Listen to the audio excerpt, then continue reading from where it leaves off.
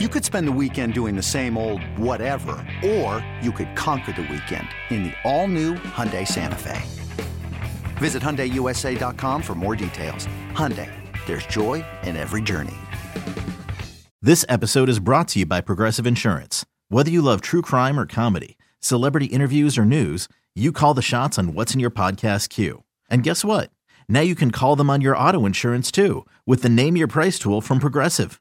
It works just the way it sounds. You tell Progressive how much you want to pay for car insurance, and they'll show you coverage options that fit your budget. Get your quote today at Progressive.com to join the over 28 million drivers who trust Progressive. Progressive Casualty Insurance Company and Affiliates. Price and coverage match limited by state law. He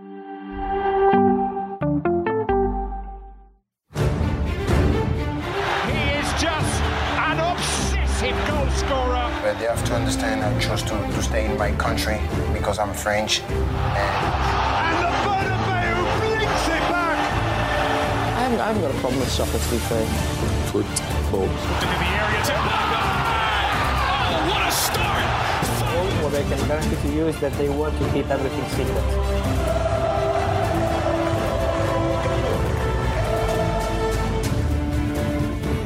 Oh, yes, baby! Welcome to House of Champions. Use your friends, dropping your comments and questions in the chat, and make sure you hammer the like and subscribe buttons as we try to somehow review the action from today's World Cup final between Argentina and France. The 2022 World Cup is now in the history books, and in the house today, we got Lucho Garcia over in Spain. We got Michael the Hood in Austin, Texas, and no idea where you are, Heath Pierce. You're later on in the show, we'll have also Jonathan Johnson and James Ben jump in with us. Nigel Rio Coker is not with us. He's out partying for some reason. But it is the World Cup final. Just a reminder to everybody out there from In Soccer We Trust, if you're an American soccer fan that follows the Stars and Stripes, make sure you check out another great pod in the CBS Sports Podcast family. That is, of course, In Soccer We Trust. Heath and his two former U.S. men's national team teammates, Jimmy Conrad, Charlie Davies. They cover every angle of the American game with a perspective that only they can offer. So download and subscribe to the In Soccer We Trust podcast anywhere you will find this one. Let's get into the action. Michael Lahoud, I'm coming to you first because I have no word. The House of Champions has the champion, and that champion is Argentina. Good luck trying to describe how this game played out. Oh, man. I can describe it in the form of beverages. I started off with water. I graduated to tea, and I reached into the fridge for a beer, but then thought whiskey would have been the final punch. I will have whiskey after this show because I cannot even fathom how the hell we got here. What a World Cup final. Some might say the greatest ever. I could say that. I could say, Mike. I mean, I was talking to our producer, Des, and I was shaking. Just before the show, I was still shaking. My hands were still sweating a little bit because it's definitely one of the best games I ever seen. That drama, that roller coaster of emotions, it's been amazing and ended up the way that I wanted and that I suffered. And finally, we can see Lionel Messi lifting the World Cup trophy. Yeah, it's bizarre. It's sort of everything came together. All the storylines happened. Everything that you wanted. The world wanted Messi to get this trophy, but the world wanted Mbappe to do well. They wanted a battle for the Golden Boot race. Now the Golden Ball. We'll see how that plays out. But the same thing for me with all this. I tweeted right at the start of the penalties that I'm nervous and I don't even care. And then I started to think about it and I said, well, I do care. And then I ended up tweeting, I'm nervous and this means nothing to me. So I can't imagine what it was like for people that it meant something to, but just to see the drama go back and forth. You know, we talk about finals so often sort of being underwhelming because both teams play a little caged up. They play a little defensive. France, in this case, I think for first 60 minutes looked very nervous and almost afraid to make mistakes, which we saw clearly. But once it all opened up and it was crazy, it's probably the best sporting event that I've ever experienced in my lifetime. Yeah, we got a few comments coming in already. D-Mac says, this shit is bananas. We agree with you, D-Mac. Thanks for joining us as well. What a crazy game, says Alfonso Omar. Wow. Gonna be some scenes in Argentina tonight. You better believe it. Simply the greatest game ever witnessed. Let's talk about that. I mean, this is probably the best final. You guys have already mentioned it already. Best final, maybe even the best game we have ever witnessed. This is a game that had absolutely everything. And HP just mentioned right there, you're waiting for Mbappe to somehow do something in this game. We're talking about the superstars, Lionel Messi, of course, getting a couple of goals in this game. We thought he had won it. Then Mbappe says, no, not on my show. And then all of a sudden we go to penalty kicks. And this was pretty much the way this final should have ended. And penalty kicks, it seems an unfair way, Michael, for a game like this to end. But there was no way. These guys could have still been playing. It would have been 10-10 if they'd have played for another 2 hours. This game had pretty much everything you could have asked for. Well, this game had more drama than Don Giovanni, which is one of my favorite operas, just to put it out there. But when I look at how this game played out, the first 70 minutes, really the first 65 minutes, it was one-way traffic, all Argentina. And it was down to the fact that Argentina wanted it more. There was a belief, there was a bite, there was an intensity about which they played the game. Defense, the way they defended, the way they broke out on the counterattack. And Lionel Messi was always going to get the headlines for this. But in those 70 minutes, had the scoreline stayed the same, the play of Angel Di Maria, man, that guy is an assassin. And I thought when he left the field, that is when the game changed. Yes, France made the subs, but the play of Angel Di Maria, the play of, I think, McAllister, almost lost my train of thought with him. Those two players, they were so dynamic. They took the focal point off of Messi. Yes, Messi hits the penalty kick, but I loved the fact that those two players really stepped up. And then the rest of the team, as soon as France built momentum, the rest of the team was always playing to take it to penalty kicks. And in the end, they had the better goalkeeper. In penalty kicks, if you have the better goalkeeper, you will win. And they did that today. Yeah, definitely you will have the advantage. But I think that France gave away too many minutes. I mean, those first 45 minutes where you have that kind of talent on the game, you need to use it. And I think they thought, okay, if we can control it at the end, Mbappe is going to show up. But when they realized maybe they were almost already too late because Argentina went for it from the first minute. That intensity, that dynamism up front, every single time that they were on the ball, you could see there were something was going to happen. Mbappe didn't touch a ball. Dembele, you could see what happened. It was replaced just before halftime. So you know that some players were not involved. Some players were not mentally strong enough to face this game.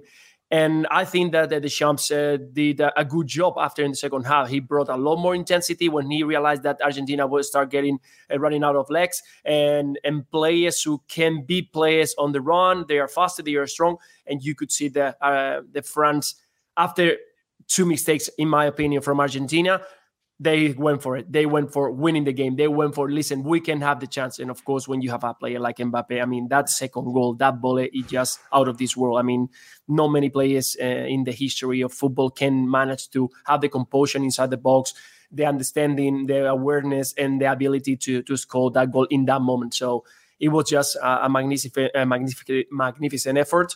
And for me, once again, I think that Argentina deserved a little bit more in the penalties, but it could have gone to the other way.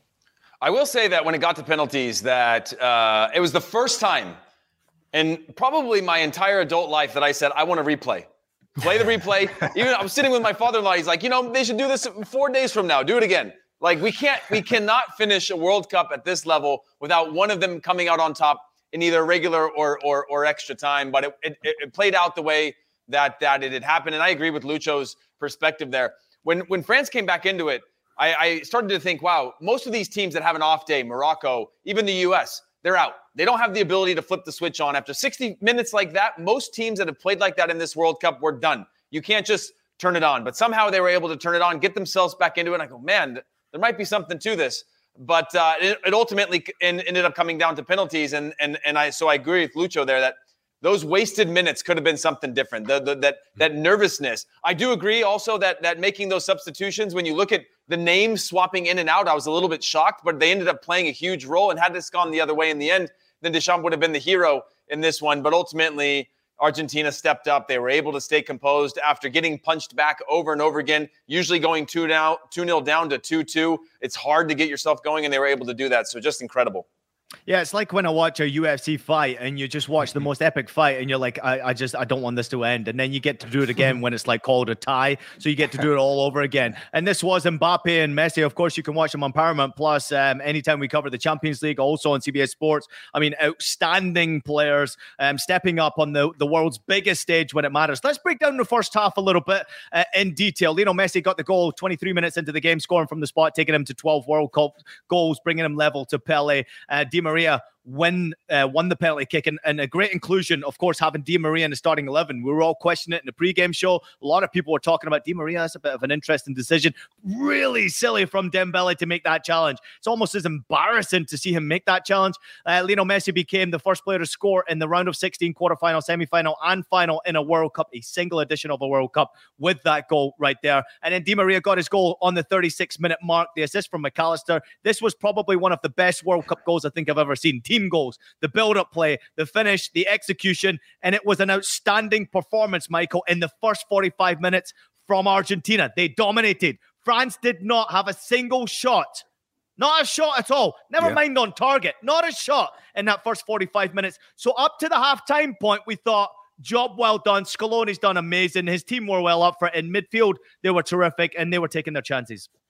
I think it's down to the defensive play in midfield. They crowded out the French midfield, and it's the back pressing of attacking players. You saw Lionel Messi getting in his own box to make tackles. When have you seen that before? Oh yeah, this World Cup, because he wanted it more. This team wanted it more. I think they got tired because of how much energy they were putting into this match. They were all over the field. I told you to keep an eye on Alexis McAllister before this game in the pregame show. His defensive work alongside Rodrigo de Paul, their ability to shift. Defensively, they went back in a 4-4-2, but it was their ability to shift defensively over to the right-hand side to crowd out numbers, to create overloads, box out Kylian Mbappe, box out entry passes in the likes of Mbappe, Giroud, frustrated France. France couldn't connect one or two passes to get out of their own half. As soon as they won the ball, they exposed how expansive the French team plays. Theo Hernandez likes to push really high. One diagonal pass frees up Di Maria, and it creates a 1v1 situation to isolate Jules Koundé. We've been saying it at this World Cup. Jules Koundé is not an outside back. He is a center back. He has played outside back at different levels. I think for this French team, he got exposed today going up against a true winger who was lights out. And as the game wore on, I credit Didier Deschamps with making the subs. That takes a lot of balls, balls in English, to make those sort of decisions. Thanks for spelling that out. Thank you, man. We have different. What was that word again? It was cojones! Guts. You know, it's a family show, so I got to say it. But it takes a lot of guts to make that sort of decision. Take out your leading goal scorer of your national team, second leading goal scorer on the team, taking out Dembele, who was woeful, should have been taken out much earlier, and putting in younger players. I thought the difference for France and how they got back in the game, Coman was a big addition, was they got tighter. In the first half, they were letting Argentina dictate too much play. They were letting them have too much time. It looked like a training match, stroll in the park for the Argentines. As soon as France started getting physical, the second goal proved it. Get tight, body Lionel Messi. Get a body on him. It takes away this mystique about Argentina, and Argentina were rattled. Good luck with that. Not until exactly. Yeah, Ian, but to that point, I think it's totally true. I mean, you cannot have the best player in the history of football free, running around in the middle of the park, having space to turn. Every single time Lionel Messi had the chance of receiving the ball, turning around, and see him find Di Maria in 3 occasions. Another one, Julian Alvarez, that once again, it was a nightmare for the defense. I mean, having a player who is running behind you every single time, it must be crazy, because this kid has been running. I mean, when we saw them being replaced, I mean, he couldn't run for one more meter. It was amazing. Those 45 minutes, putting on under pressure the two center backs, putting under pressure the right backs, tracking back, going back to make falls in the middle of the park, not allowing this French side to try to build. And they knew very well that the important players were Griezmann. He's been the key player for this French team. He didn't receive one single ball free. McAllister was on him. Enzo was on him. Every single time the ball was going near him, he was also always with a man on him. And that's something that they did very well, the Argentinian team, not allowing the key player to turn around and build up. Of course, when you got Mbappe, you know that he can do it on his own. But it was just amazing. And once again, it was about the intensity, the desire. They wanted more. That's the best word. They wanted more. France was expecting, let's see how we do it. Let's see how if we can do something. But Argentina, from the first minute, they wanted more. And on top of that, on top of wanting it more, I think it was just another tactical masterclass, at least for the first 60 minutes, where not only did they deny Griezmann any ability, he was turning the ball over regularly, looked like he was out of the game. Then you had Rabiot struggling to find the ball and play through the midfield as well, which he's been one of the best in this World Cup at. He's been better than I've ever seen him at the club level. And then once the ball got to Mbappe, there was 3-4 players around him every single time, just not allowing him, forcing him to slow down, allow Argentina to get set up, get into good positions. And then at that moment, they couldn't figure out how to play quickly through it. When Messi got the ball, he knew when to speed the game up, slow it down. When Mbappe got the ball, no one could figure out how to be on the same page as him to be able to break those lines of press. And it was just a really impressive one. Obviously, there's another 100 minutes that went into the game that dictated in a different way. But when I just watched those first 60 minutes, it was just so brilliant.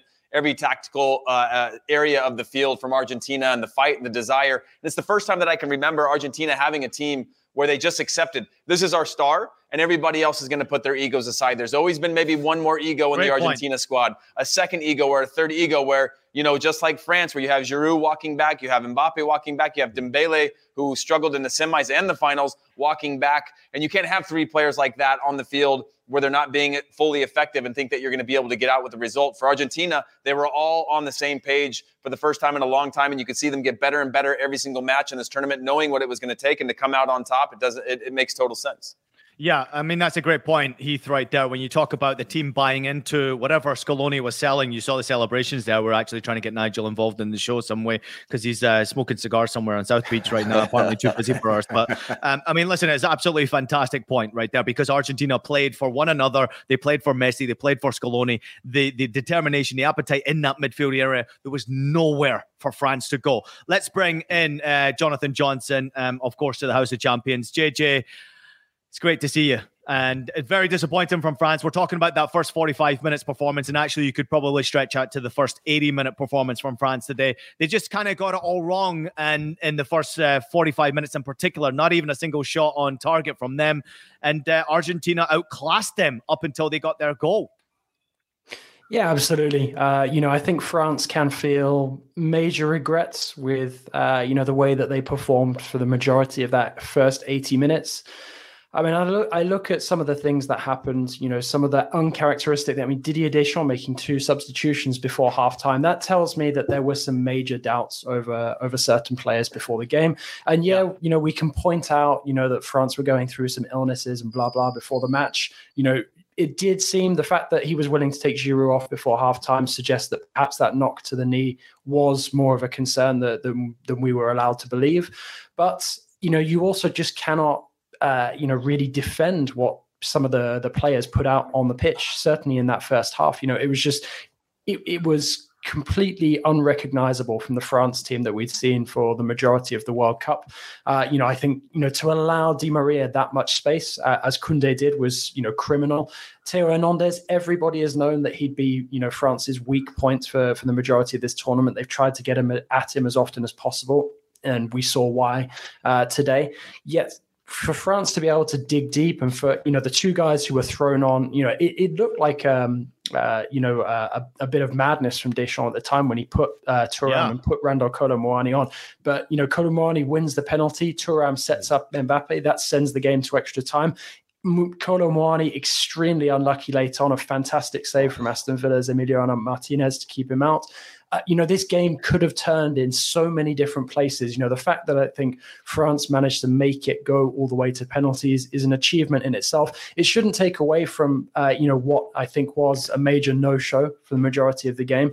They will have to address that. I think part of that is also linked to the fact that France getting to the final, considering the way that they prepared for the tournament, everything that happened, probably felt like the achievement. So, perhaps we saw some of that in the performance, but I think a lot of players won back some points that they were in the process of losing at the beginning of that game with what happened in the final 10 minutes and then in extra time. Yeah, JJ, don't steal my thunder here, all right? We're talking about the first half. We'll get to the second half in just a minute here. Can you talk about Di Maria's performance? In the pregame show, we were talking about Di Maria's inclusion and thinking, what the F is going on here? Di Maria thrown in, certainly offensive-minded. You obviously cover him intensely. Di Maria stepped up big time. I want to get everybody's opinion, and we'll start with JJ on this one here. On Di Maria individually, for me, as far as I'm concerned, he was a man of the match today. I thought he was outstanding.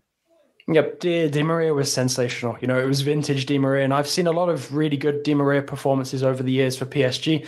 Haven't been able to see the same level of him at Juve since he moved, but he does still have that class, and he now has the international recognition, success that his talent has deserved, because it's not all just about Messi. Yes, the overriding narrative is Messi, but there's some other fantastic players in that team who have also deserved this success. And Di Maria, is absolutely one of those at the top of that list. I think Scaloni played this brilliantly tactically in putting Di Maria on, keeping him on for the amount of time that he did, because that way he was going to get that absolute maximum out of Di Maria and then be able to bring him off. I think if he'd had an inkling that it might go to penalties, he might have wanted to try and keep him on, but there's no way that Di Maria can last 90 minutes these days. But for what we saw, particularly in that first half, it was just sensational. It was like rolling back the years and seeing him in that performance when PSG destroyed Barcelona in the first leg in the Champions League, or when he was absolutely brilliant as Real Madrid won La Decima. It was absolute vintage Di Maria, and I can't praise him highly enough for that performance.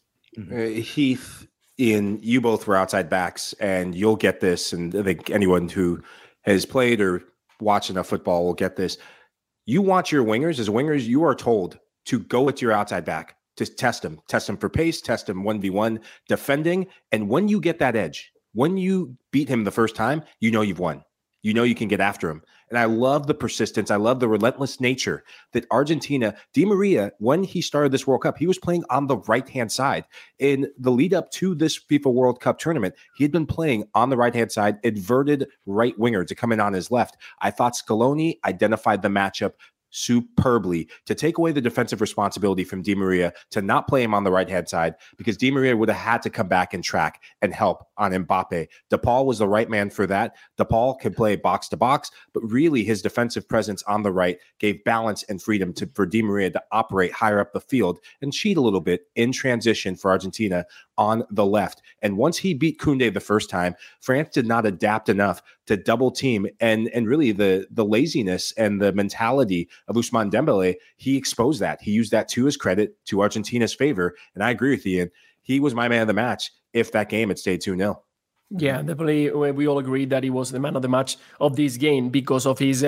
He was very sharp. I was surprised about that. When you don't play a couple of games, you look like maybe, and you're playing against players that they are strong and very fast. Koundé is a very strong and very quick player, and he turned around him a couple of times like if he was 25. And I'm really, really surprised that he can handle this situation so freely. I mean, he was wide open, just waiting for the chance.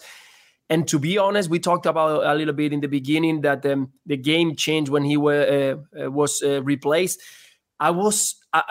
I kind of would like to see him a little bit more, because I knew the French will go forward, will open a little bit, and he will have more chances. It's true that maybe he wasn't working or running as much as possible, but he was the key player at that moment. And when you have so much confidence, I understand this Scaloni wanted to close down a little bit that left side, try to bring in another left back doing as his job. That after you could see that when it was needed to go forward and make the cross and do more passing. Acuna is not the player. He's a player that from the back can defend well and can go forward maybe 2-3 times. But if you ask him to build up, you ask him to link with the other, he's not Di Maria at all. So I think that he could have been on the game maybe for another 10 minutes, I will give it. I think it was replaced on the 65 minutes or something like that. I will give it another 10 minutes, allowing him to maybe be more, because when he's there, the France is going to need to have an eye on him. So I have kept it a little bit more, but definitely outstanding performance in all the way. And that goal on the build-up, it was in that counter-attack with Messi, Enzo, and finishing with him, it was just fantastic. Yeah, that's well said. And you know, one of the things that I wanted to bring, just kind of shift the conversation a little bit off of Di Maria, was just the coaching staff, right? We talk a lot about Scaloni, but if you look below that, you have Aymar, you have Ayala, you have Walter Samuel. It's an entire staff of high-achieving footballers, and there's something unique to this to me. And obviously, we see footballers as head coaches and whatever, but to put a staff together with multiple assistants, I'm curious what everybody thinks about that, because it was going to come down to, and they've got long-term contracts, but it was going to come down to, you know, being able to execute in a moment like this. And we talk about Di Maria as an example of a staff of guys who've been there before, who've played at the highest level, who've executed, who've failed at the highest level, who've succeeded at the highest level. To come together, one, to be able to work together with that many egos is really difficult as a coaching staff. But two, to be able to look and say, we're going to go with Di Maria in the final in our starting lineup.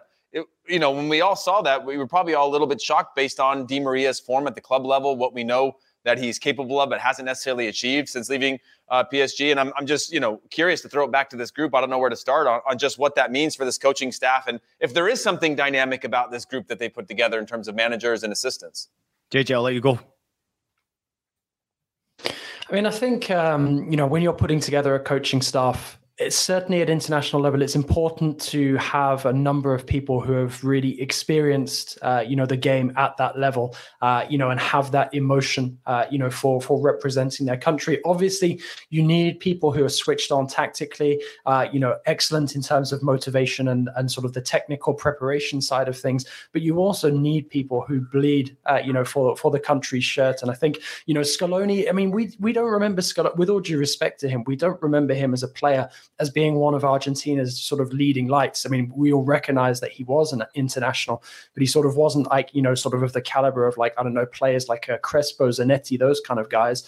But, you know, he obviously has been around the international setup so much that he has learned so much during his playing career that he's now taken into that coaching career. And I think part of that, you know, will also be reflected in the way that he creates that, you know, the coaching staff as well. And I'll be interested to know if he tries to fast track some of the players who are quite close to retirement now into his coaching staff, assuming that he stays on for sort of at least the next 4-year cycle.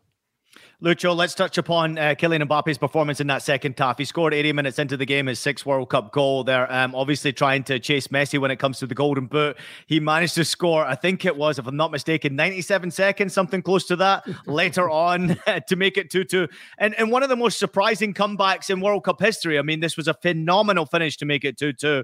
And then making the game go to extra time. It was an amazing comeback. And really, they needed Kylian Mbappe to step up here. The France substitutions made a difference, and I think that's obviously a credit to Didier Deschamps and the job that he did do in the second half, and also in the first half, making changes in the first 45 minutes, never easy.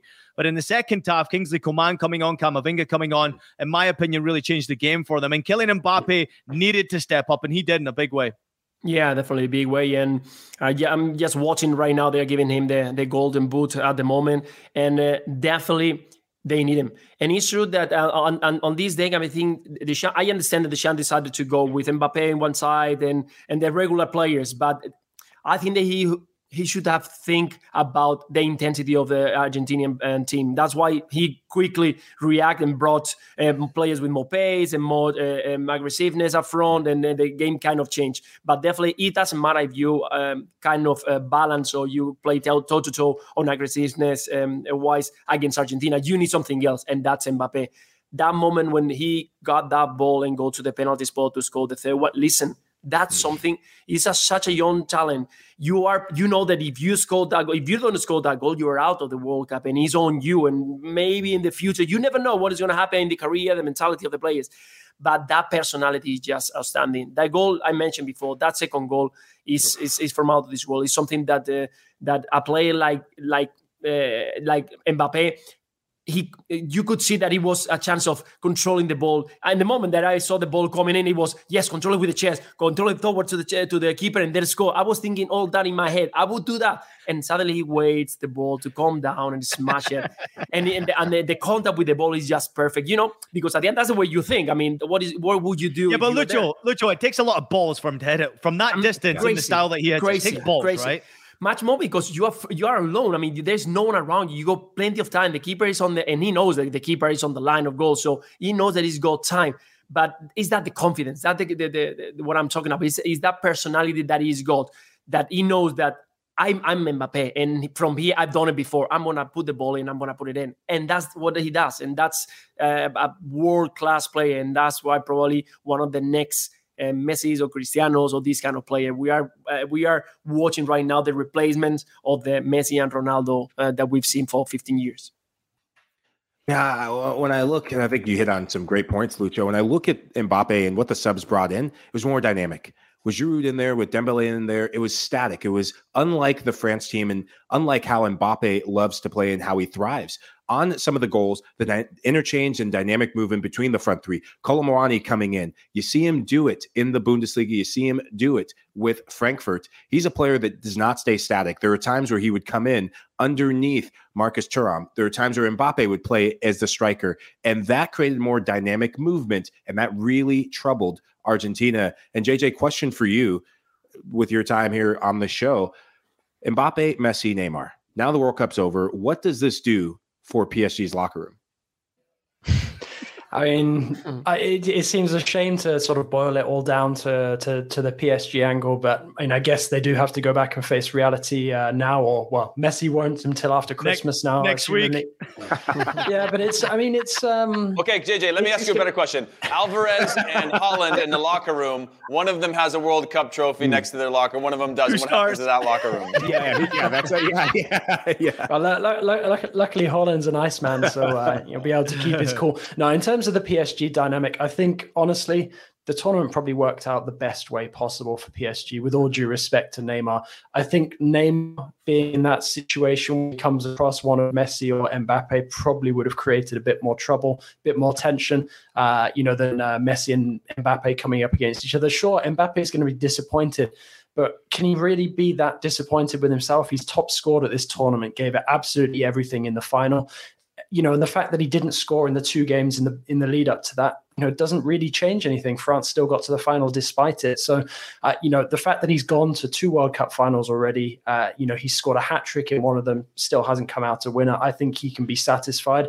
And I think we can all agree, and that would include, Mbappe, that would include Neymar as well, that Messi, for everything that he's done in his career, has merited, this success. I don't think anyone can hold it against him.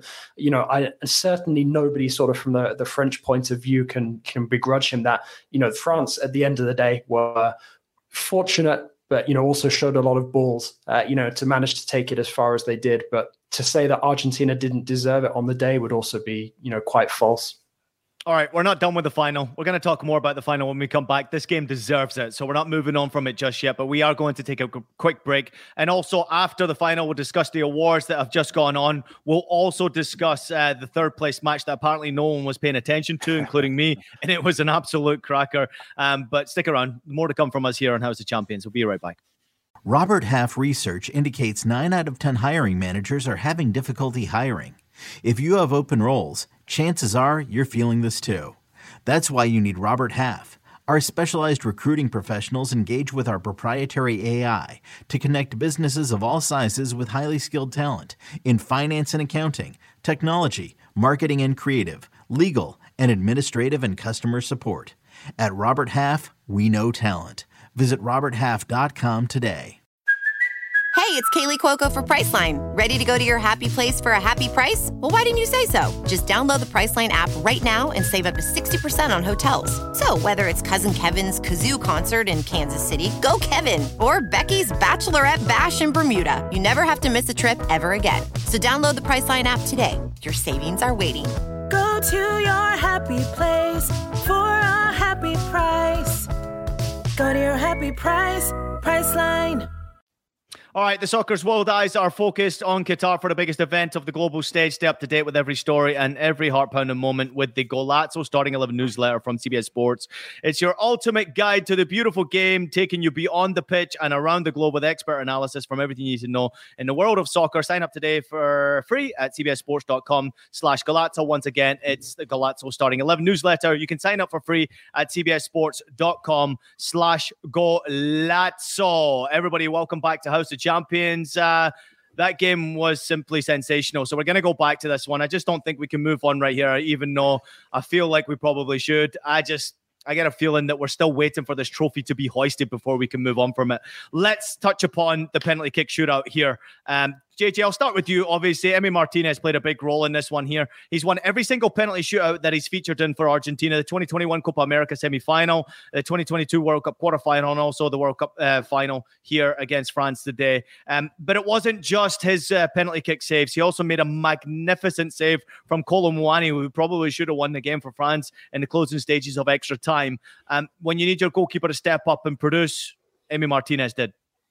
Yeah, absolutely. I mean, I hope he's, going to keep that record from penalty shootouts in the future with Villa as well. But honestly, I would rank that save against Kolo Muani above the penalty save, from Coman. I think genuinely that is the moment where France probably lost this World Cup final. To go clean through with seconds remaining and then be denied like that. It was a phenomenal save. I think Martinez might have asked himself, if he could have done better with Mbappe's second. That's not to take anything away from the finish, but I think he'll probably be disappointed with that. And I think he came close to getting a touch on the penalty as well for the first. But, Emi Martinez is, he's a colourful guy. He adds a lot, to international football. It's quite a heartwarming tale, really, to see how he's kind of exploded on the international stage so late in his career, because, it took him the best part of, 30 years to finally get the recognition that he deserved to start getting first team football. And I know people are making a lot about sort of, his celebrations and how he can sometimes seem to be a little sort of like meat-headed in the way that he's behaving, but it's kind of part of his character. He brings just so much to the game. I love it. I don't begrudge him that. And, I think, he contributed massively to this Argentina success, not just in the obvious way from the penalty spot, but with that save from Kolo Muani. It's just phenomenal. And I'm lucky enough to have him as Villa's goalkeeper as well.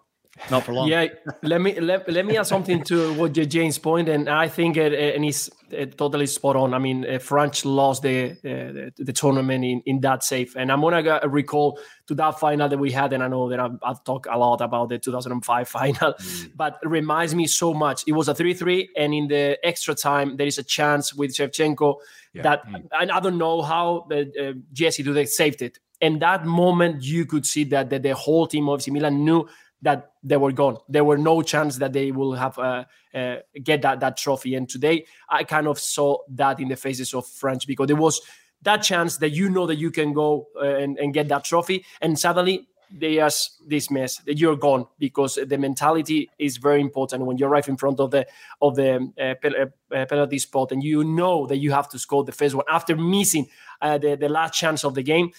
Is gone, and I think that's why I think it's a fantastic talk what you said, JJ. HP, you've also been involved in a lot of penalty kick shootouts. I mean, it's just such an unfortunate way to lose, but it's such a great way. If you win a penalty kick shootout in the fashion that they did do, I mean, Argentina were ruthless when it came to penalty spot kicks. And I guess when you look at the youngsters, Kingsley Coman and Tchouaméni, who was phenomenal for France throughout this competition, it's really unfortunate. Big moments, you require a lot of nerves to step up and take your penalty kick and put it in the back of the net. But unfortunately, the youngsters missed in this one, and Argentina prevailed.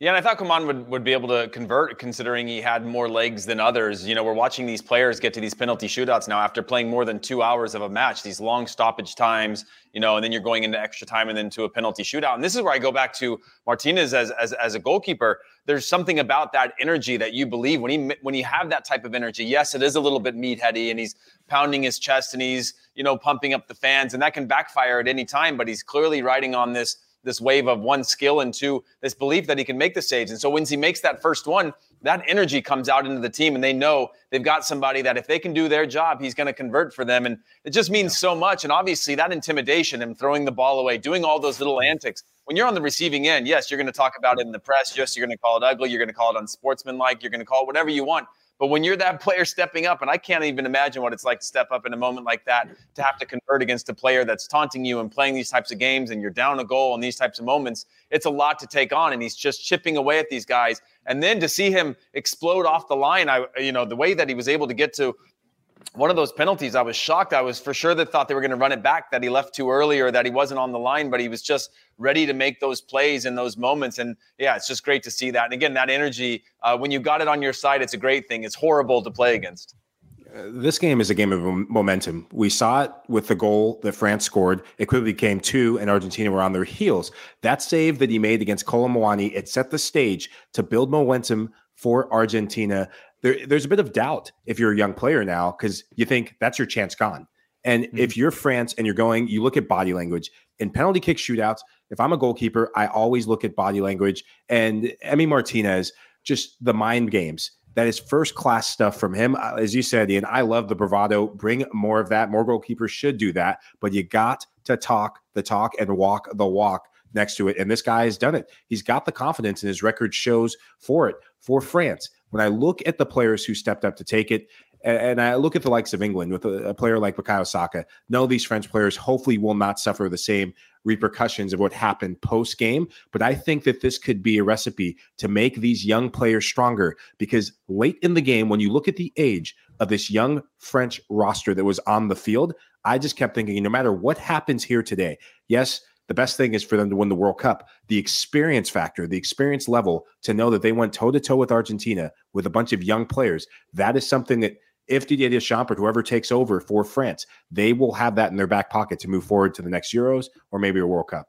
I mean, I think it was inevitable as well that France would get to that stage with so many inexperienced players or relatively inexperienced players, given how cooked everyone was. I mean, look at Varane. When Varane had to be subbed off, he'd literally given everything that he possibly could. I thought he collapsed, did you? I thought he was. It was. I mean, you could hear in the French broadcast, that he was in excruciating pain. So I think so many players, dug deep, maybe deeper than they even thought was possible. Now, before I duck out, I've got a question for all of you guys because I don't know whether we consider this a master touch from Scaloni or if it's just the luck that Argentina needed for this. But sending Dybala on last minute of extra time, you know that he's a penalty specialist. He's barely featured at this World Cup. There's a lot of debate about whether you send on a penalty specialist cold into a situation to take a penalty. It's worked out for Argentina here, but was it a gamble that where he got lucky, or are we considering this a masterclass from Scaloni? I'll throw it to Ian first, but I'd love to hear everyone's thoughts. I will say this. I thought that whatever he did, Scaloni, in this World Cup was a masterclass, full stop. I mean, I'm excited watching the trophy list right now.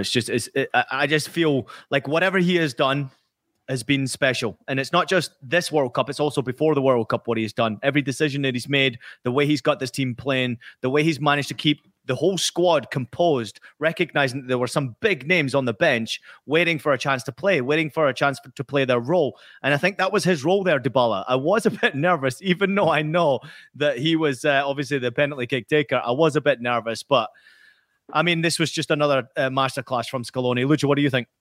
I heard Emiliano talking about that, especially it's on penalties, and no, it wasn't just on penalty. It was about the strikers and players who can be near the box. And what he said is that in these kind of moments, you cannot work on what they've done before because it's a totally different moment, situation, experience, atmosphere.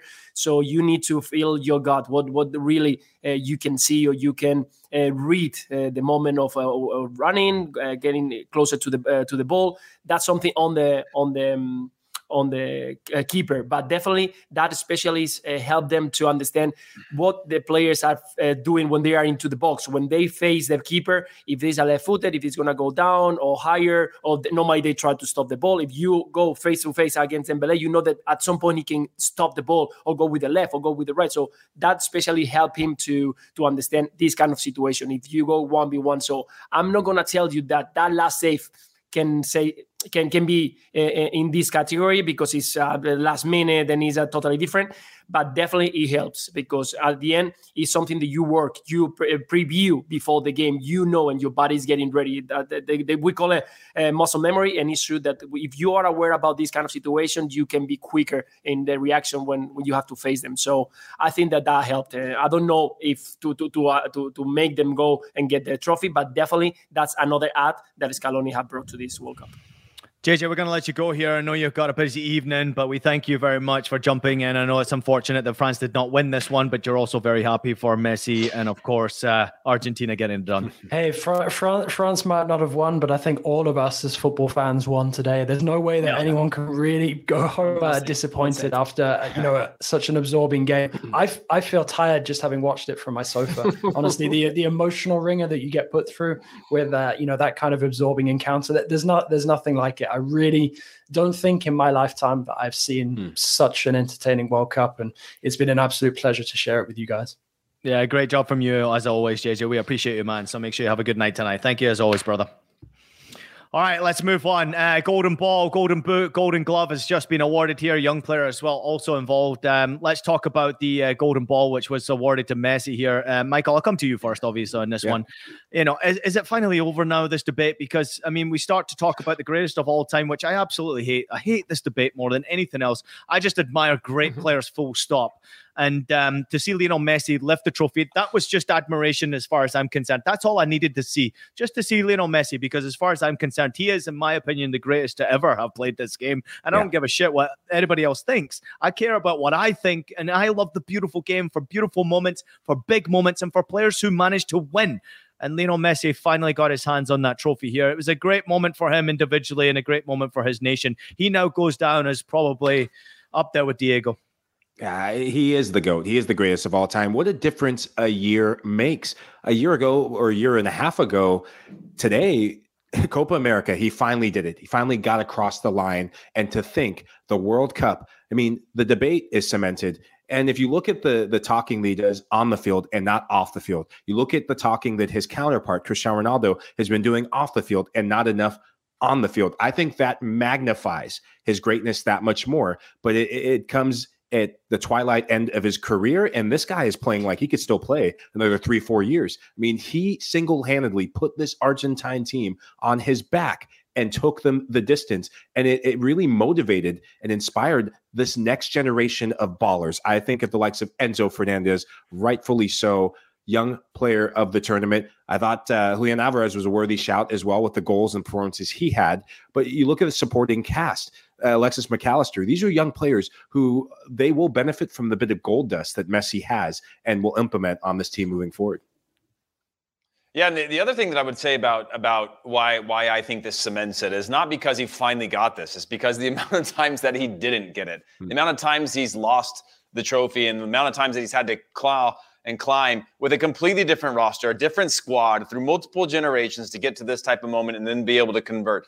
And at all those points along the way, he's been the go-to guy, and he doesn't hide. He doesn't shy away. He's not looking to have to make the big moment. He's consistently playing a role and having an impact on the matches. His role has evolved in terms of being much more efficient in terms of when he runs and when he walks. But there's no, at least again, in my opinion, debating or arguing at this point, just because of the amount of adversity and things he's had to go through, the amount of times that he's had to lose and be told that's going to be what separates him from Ronaldo, from others in history, is that he can't convert on this level. Yes, Ronaldo has a completely different national team. It makes it a very hard debate in a lot of levels. But for Messi to fail so many times at the national team, yes, he finally got the Copa America, but to keep on going. And then with this team losing in the opener and then to be able to claw his way back into it. I think, what was it, under 10% of teams that lose their opener end up getting out of the knockout rounds, let alone going on to win a final. It's spectacular. I mean, we're going to find out tomorrow the amount of statistics and records and all these things that he's done, and that's what puts him into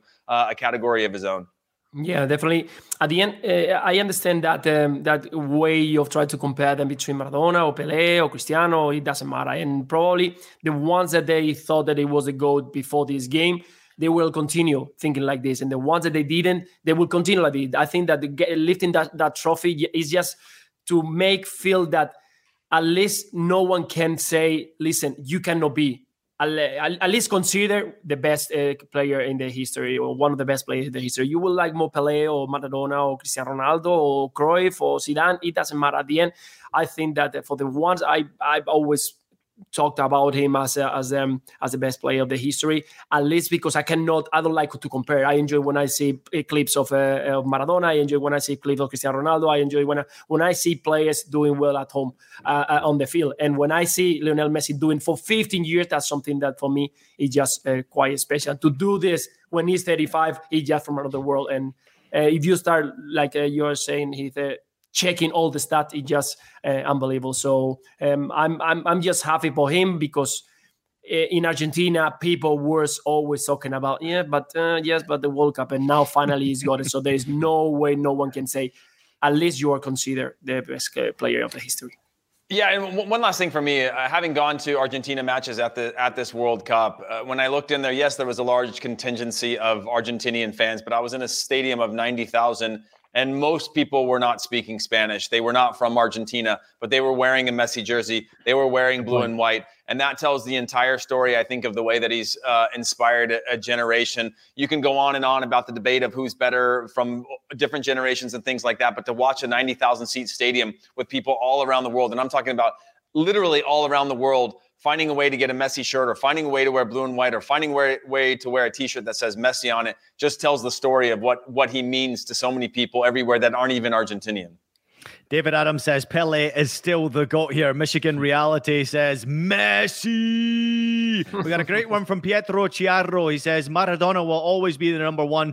People need to rewatch the master at his craft. It was not a single person that won Argentina that World Cup. Come on, man. Give this team the respect that they deserve. And I feel like in House of Champions, we've absolutely given the respect to this Argentinian side, and also Scaloni for getting the job done here. Now, what I will say this is, I have grown up, and we all have pretty much grown up with our fathers and our grandfathers telling us, oh, but only if you were old enough to have watched Pele in his time, George Best in his time, Maradona in his time. Well, fuck that. We just got to watch Lionel Messi in his prime and Kylian Mbappe in his prime at a World Cup, and possibly the greatest game that we have ever witnessed. That was simply sensational. So congratulations to Mbappe for winning the Golden Boot and taking a plus 1,000 bet that I had on Messi to win the Golden Boot. Thank you, Kylian. I will take that loss, because you are one of the greatest to ever have played this game. And congratulations to Messi for winning the Golden Ball for a simply outstanding performance throughout this tournament and getting your nation to lift up a trophy. We appreciate you,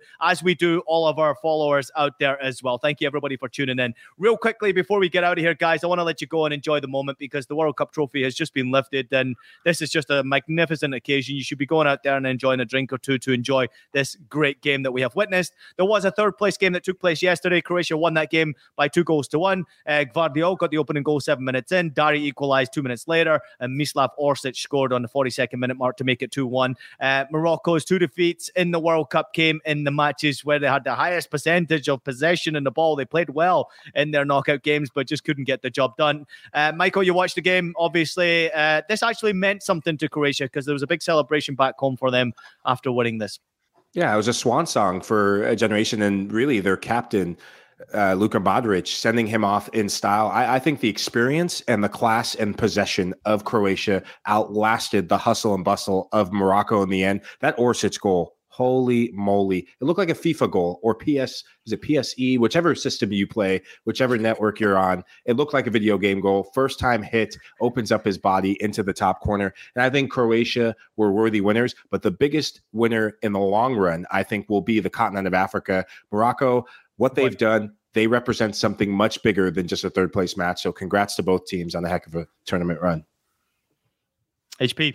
Oh, yeah, sorry. I agree with that. I mean, it was, again, the storyline of Gvardiol being sort of the talk of the town after being beaten 3 times in one play against Messi, and sort of, the jokes that were made about him, the memes. He was sort of the even though he's one of the, and I truly believe this, one of the best center halves in this entire tournament, and will be remembered as such. To be able to bounce back and score a goal, I think, is incredible. And then just felt like, Morocco went just one match too far in terms of injuries, in terms of fatigue, in terms of the passion and fight that they had. There's only so much that the body can physically give, and they just didn't have the ability to. That it was almost like towards the end of the game, they were just hoping and praying for a penalty, somebody to get kicked, somebody to get knocked, sort of playing some of the dark arts in that game. But overall, another spectacular match, and one that, even though people say they don't seem to care about these, drew a lot of eyeballs and drew a lot of attention, and two teams that I think is exactly who you want in a match like that. than some team that was a favorite to reach the final only to fall short. This was two teams that I think weren't expected to be at that point, so it made it even more special. And for Morocco to finish fourth, great. For Croatia to finish third, also unbelievable. Yeah, definitely. The point about Croatia getting that third, I thought that he is well deserved. A lot of quality and talent on that team. That it wasn't enough because probably in the last there they were missing some stuff. But definitely for Morocco, I think when you have had a plan that is been working, why you change it? Why you just try to face something that maybe you don't have? I think that they were brilliant, being very disciplined, hardworking, consistent at the back, and allowing the players up front just to make it, get that chances. Why change that? Why trying to show that apart from defending well and being disciplined, you can also have the ball and have the ability to have the possession. So I think that they will miss that one. We all love it. I think it's been one of the most exciting teams to watch, at least way understanding and analyzing football. And I think that they miss that when you arrive to the last stage of this tournament, what is the best of the best of the best, you need to have or a plan that it was going to work 100%, or at least try to see what you have done to arrive there. If you change it, maybe when you want to get back what you were doing well, it's going to be a little bit too late. But well done. I think it's an amazing record what they have done, historic, and we'll see them in the next World Cup. Can I also just give a huge shout out to all our new followers and listeners and subscribers from Morocco and Croatia here on House of Champions. I mean, the numbers have been absolutely huge on our shows and on our clips that we've been putting out on social media. And we can't thank you all enough for joining the show and really creating this show, especially throughout the World Cup, because World Cup is about creating stories and creating magic. And it's about the fans more than anything else. Not necessarily about superstars and big moments. It's about the fans and these entertainment moments we have certainly enjoyed throughout this World Cup. So we can't thank our new followers and listeners from all across the world who have jumped on board with us. That's it. Another World Cup is in the book. Again, I go back to it. We can't thank everybody enough for really joining the show across obviously House of Champions or In Soccer We Trust with the US men's national team run. It's been awesome to have you aboard. All the comments, all the people who have been sharing their opinions, their thoughts, and really joining in the fun that we have had. I am absolutely freaking knackered, man, and I cannot wait to go on vacation. When you look back, last question to all of you boys, I'll start with you, Mike. When you look back at this World Cup, it was a controversial one in Qatar. We're playing in the winter. Christmas is next week. I can't believe I'm even saying that. But this will go down as one of the best World Cups we have ever witnessed. I think we all have been given an early Christmas gift, and we saying Merry Christmas to all of you and those of our viewers who celebrate Christmas. But this is the World Cup of Ages, and it was put in an arena, put in a part of the world that's never been done before. There's a lot of controversy coming in, but at the end of the day, the football did the talking on the pitch, and we were all rewarded for that. Yeah, I think there's nothing more for me to really add on that. Obviously, the product on the field won out, the passion from the fans, the national teams, all of those things were what sets this thing apart and helps us distract us from our day-to-day lives and get involved in supporting something. Again, I had no stakes in this final, but it felt like it. I was nervous from start to finish, and I think being able to be captured or swept away for a couple hours to enjoy something at that level is just again, that from start to finish of this tournament has been spectacular. It's been amazing. A lot of emotion, roller coaster from the day one to the last one. We have a fantastic game, fantastic players coming on, new players, players that we have to say goodbye probably from the World Cup. Big players who we are not going to see them again on a World Cup. But it's been a lot of emotion. And at the end, I think that fairy tale that has been coming for the past 4 years comes to an end in a beautiful way. The piece on the ice on the cake with Lionel Messi lifting the trophy. I think it's just fantastic just to see that fairy tale coming true. And I enjoy so much. I had so much fun with you guys analyzing every single time the surprises, the knockouts, the good days and bad days of Spain, of course. So it's been amazing, and definitely it's been one of the best ones that I have the chance of watching. Hey, Lucho, you know where 2026 is, right? Any chance we can get you stateside for that one? Oh, looking forward to that one. Yes, it's going to be fun. Yeah, baby. Hey, In Soccer We Trust is going to blow up between now and then. I can't wait to watch it. All right, thanks to everybody out there for listening to House of Champions and In Soccer We Trust. Please make sure you take a minute and leave us a rating and a review on your favorite podcast platform. We're available on Apple Podcasts, Spotify, and Stitcher, wherever else you listen to podcasts. Also available as videos, so subscribe to us on YouTube. Tune in again tomorrow at 9 a.m. Eastern as I get fired into the great Fabrizio Romano. We pick his brain for the latest intel ahead of what promises to be an incredibly busy January transfer window. And also a reminder, Heath will be back with Charlie Davies tomorrow at 1 p.m. Eastern for In Soccer We Trust. I want to say a big thank you to everybody out there for joining our show throughout this World Cup. It's been a real pleasure, a real honor. We've seen record numbers, and we can't thank you all enough for that across In Soccer We Trust and House of Champions. Spread the word, leave a review. We appreciate you. Enjoy, everybody. This has been one of the best moments in the best ever World Cup final I think any of us have ever seen. We'll see you next time.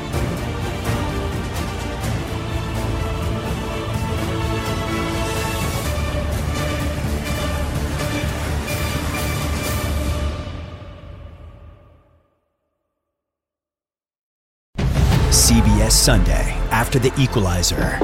You collect rewards, right? This is how I make my living. It's the season finale. Everyone's looking for something. Of Tracker. You strong swimmer? So-so. So-so's okay. Justin Hartley stars. How you survive, you make quick, smart decisions, and you never let panic take the wheel. Sounds cool. It is cool, actually. Very cool. Tracker, CBS season finale Sunday after The Equalizer on CBS and streaming on Paramount+.